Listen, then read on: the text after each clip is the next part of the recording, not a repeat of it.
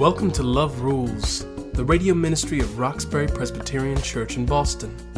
My mom, Liz Walker, was Boston's first African-American television news anchor, but her most important job is what she does right now at RPC, preaching the good news about God's love. The Bible says, above all, love each other deeply because love covers a multitude of sins. How does that work? Join my mom now as she offers us Love Rules from Roxbury Presbyterian Church. Good morning, everybody, and welcome to Love Rules. Today's message is simply called Stand, and it comes from the text Ephesians, the 6th chapter, 10th through the 18th verses. This is a familiar one to most of you. I'm just going to read the first few verses. Finally, be strong in the Lord and the strength of his power. Put on the whole armor of God so that you may be able to stand against the wiles of the devil. For our struggle is not against enemies of blood and flesh, but against the rulers, the authorities, against the cosmic powers of this present darkness, against the spiritual forces of evil in the heavenly places. The Apostle Paul's admonition for the church at Ephesus is to stand against the devil's schemes. It's a powerful reminder of one of our primary obligations as Christians. We're all familiar with the concept of taking a stand. At Roxbury Presbyterian Church, we're often called to take a stand as community leaders. We stand for equitable, quality education for our young. We stand against violence in the neighborhood. And these are noble efforts, but Paul is urging us to do something even greater. As a matter of fact, it is impossible for us to truly take any stand out in the world unless we are standing right in Jesus. According to Paul, that means we have to be prepared to fight the devil in a spiritual battle. You know, many modern-day Christians don't want to believe in the idea of a real devil or in spiritual warfare. It sounds too otherworldly, old school. It makes some folks nervous. But Paul was clear. Our struggle is not against flesh and blood, but against the rulers, the authorities, and the powers of this dark world, and against the spiritual forces of evil in the heavenly realms. According to this text, spiritual warfare is not fantasy. It's not metaphorical. There is an ongoing battle underway between the kingdom of God and the kingdom of Satan. It takes place in the spiritual realm, which Paul calls the heavenlies, and in the physical realm here on earth. And we are all impacted. There is no neutral ground here. As Christians, we must stand. I'm always deeply moved by the thought that Paul wrote this letter while chained to a Praetorian guard under house arrest in Rome. That means the apostle was bound by the wrist on a short chain to a soldier who guarded him 24/7. The word says he was under house arrest for 2 years. Now, this is one of several occasions that Paul is imprisoned during his ministry. It's estimated he spent some 5 to 6 years in some kind of confinement, and during that time wrote 4 of his letters, including Philippians, Philemon, Colossians, and Ephesians. The passage begins, "Be strong in the Lord and the strength of his power." Sometimes we as believers can be lulled into a false sense of security, thinking that we stand in our own power. This is a common problem and manifests itself in many ways, but one good example is in the notion of self-righteousness. Now, what is that? Well, that's that presumed superiority based on better understanding, better perspectives, better ideas, and a better walk. When I say self-righteous, who do you think of? If you can name some other people who suffer from this malady, well, that confirms one thing. You suffer from self-righteousness yourself. The devil can use self-righteousness because it turns you away from humility, submission. It turns you away from God. Paul couldn't have felt very strong in his own power during this time. The point of imprisonment is to take away personal power. And Paul knows that any power he has to write, to live, to think comes from the Lord. God says, "My strength is made perfect in weakness." But here's how God works. As Paul sits here day after day watching and probably ministering to this Praetorian guard, he begins to see this guard as a symbol of believers in the world. See, these Praetorian Guards were an elite unit, sort of a special forces team that basically stayed in Rome. They had to always be prepared for battle. Their job was to protect the seat of imperial power. So this concept of standing, you see, is key to Paul's message. The plan is not to march, not to run, not to assault the enemy. The plan is to hold firm the fortress of the church. And to do that, we have to put on the whole armor of God, so that you may be able to stand against the wiles of the devil. Here's Paul, tethered to this big grizzly guard dressed for battle, and he begins to write this stunning description of God's armor for believers. Therefore, take up the whole armor of God, so that you may be able to withstand on that evil day, and having done everything, to stand firm.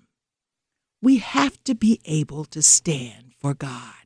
We can only do this through God's power, and we can only do this after full preparation, taking on God's full armor. So let's talk about this armor. I don't have that much time, and there's a lot to talk about, but I want to remind you the belt of truth. Stand firm with the belt of truth buckled around your waist. The literal Greek translation of this is to gird your loins. It defines an undergarment, a foundational garment. The Roman soldier guards his most private and important parts with this girdle. This is not armor, it's the foundation of the armor. So the base is what we are as a body of Christ is truth. That's the key here. We're talking about integrity as individuals and the whole body. The girding then is a stabilizer. It holds things in place. Satan fights us with lies, and sometimes his lies sound like the truth. But God is not a man that he should lie. So this whole thing manifests itself in wholeness. Whatever I am on the outside is what I am on the inside.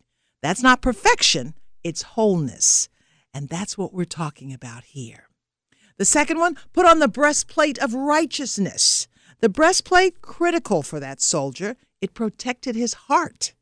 Often Satan attacks our heart, the muscle of our self-worth and our truth, the muscle of our wholeness, this righteousness. Live as children of the light, for the fruit of the light is found in all that is good and right and true. We're talking about an inside core protection. Now we refer to an outside action. What Satan does, you may think I'm talking about a big dramatic action like stealing or murder, but Satan is slicker than that. Satan would have you believe that you don't need to act righteous all the time. It doesn't matter this one time. I can just slip and I can do what I want and I don't have to worry about God.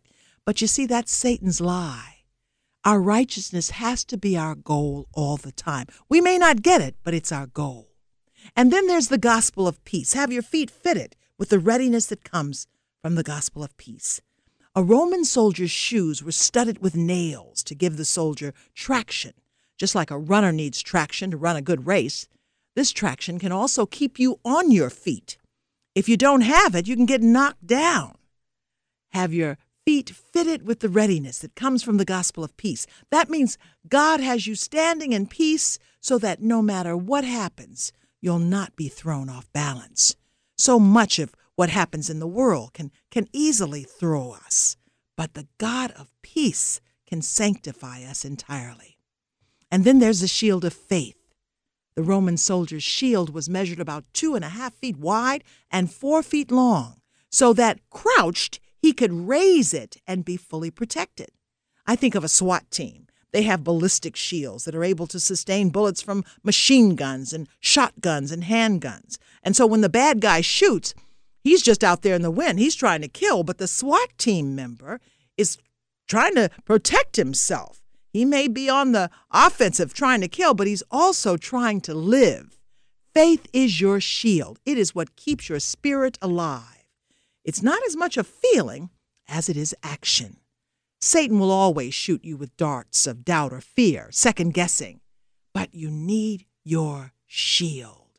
Faith is not your belief in God. Faith is believing God. The true shield of faith is not looking inward and worrying. It's looking upward to God. And then you need the helmet of salvation. Soldiers wore helmets to protect their heads. In these contemporary battles in Iraq and Afghanistan, soldiers return home suffering from traumatic brain injuries caused by the blast of bombs. So the head is really important because the greatest damage the devil can do is in our minds. We need salvation. Salvation encompasses everything that God has promised for us. It protects our minds. Every weapon I've talked about so far is a defensive weapon, but the soldier has to have a sword, and that's offensive. That's how these Roman soldiers took on the enemy. They had two. One was a longer sword, and the shorter one was a dagger. That was for up-close personal combat. The sword of the Spirit is the Word of God. God gave us His Word for that up-close personal combat. And remember, because this is the sword of the Spirit, it's not our weapon. Because ultimately, this is not our battle. That's why when Goliath is taunting David, David said, "You can come against me with sword and spear and javelin, but I come against you in the name of the Lord." The battle is not mine. It is the Lord's. God's word. It's not the last thing we need. It's at the base of what we need. We have to trust the truth in God's word. So now you're prepared. Just like this soldier who guarded Paul, you are prepared for battle. You can take on any enemy because the battle's not yours, it's the Lord's. So after you've done all you can and you have yourself protected and you're ready to defend yourself and you're ready to take on the enemy offensively, all you have to do is stand. Have a great day, everybody. Thank you for tuning in. Roxbury Presbyterian Church is located at 328 Warren Street, right in the heart of Roxbury. Come worship with us on Sundays at 11 a.m. This is a listener-supported program. We invite you to partner with us and learn the many ways that love rules. Visit us on our website, roxburypresbyterianchurch.org, or call us at 617-445-2116.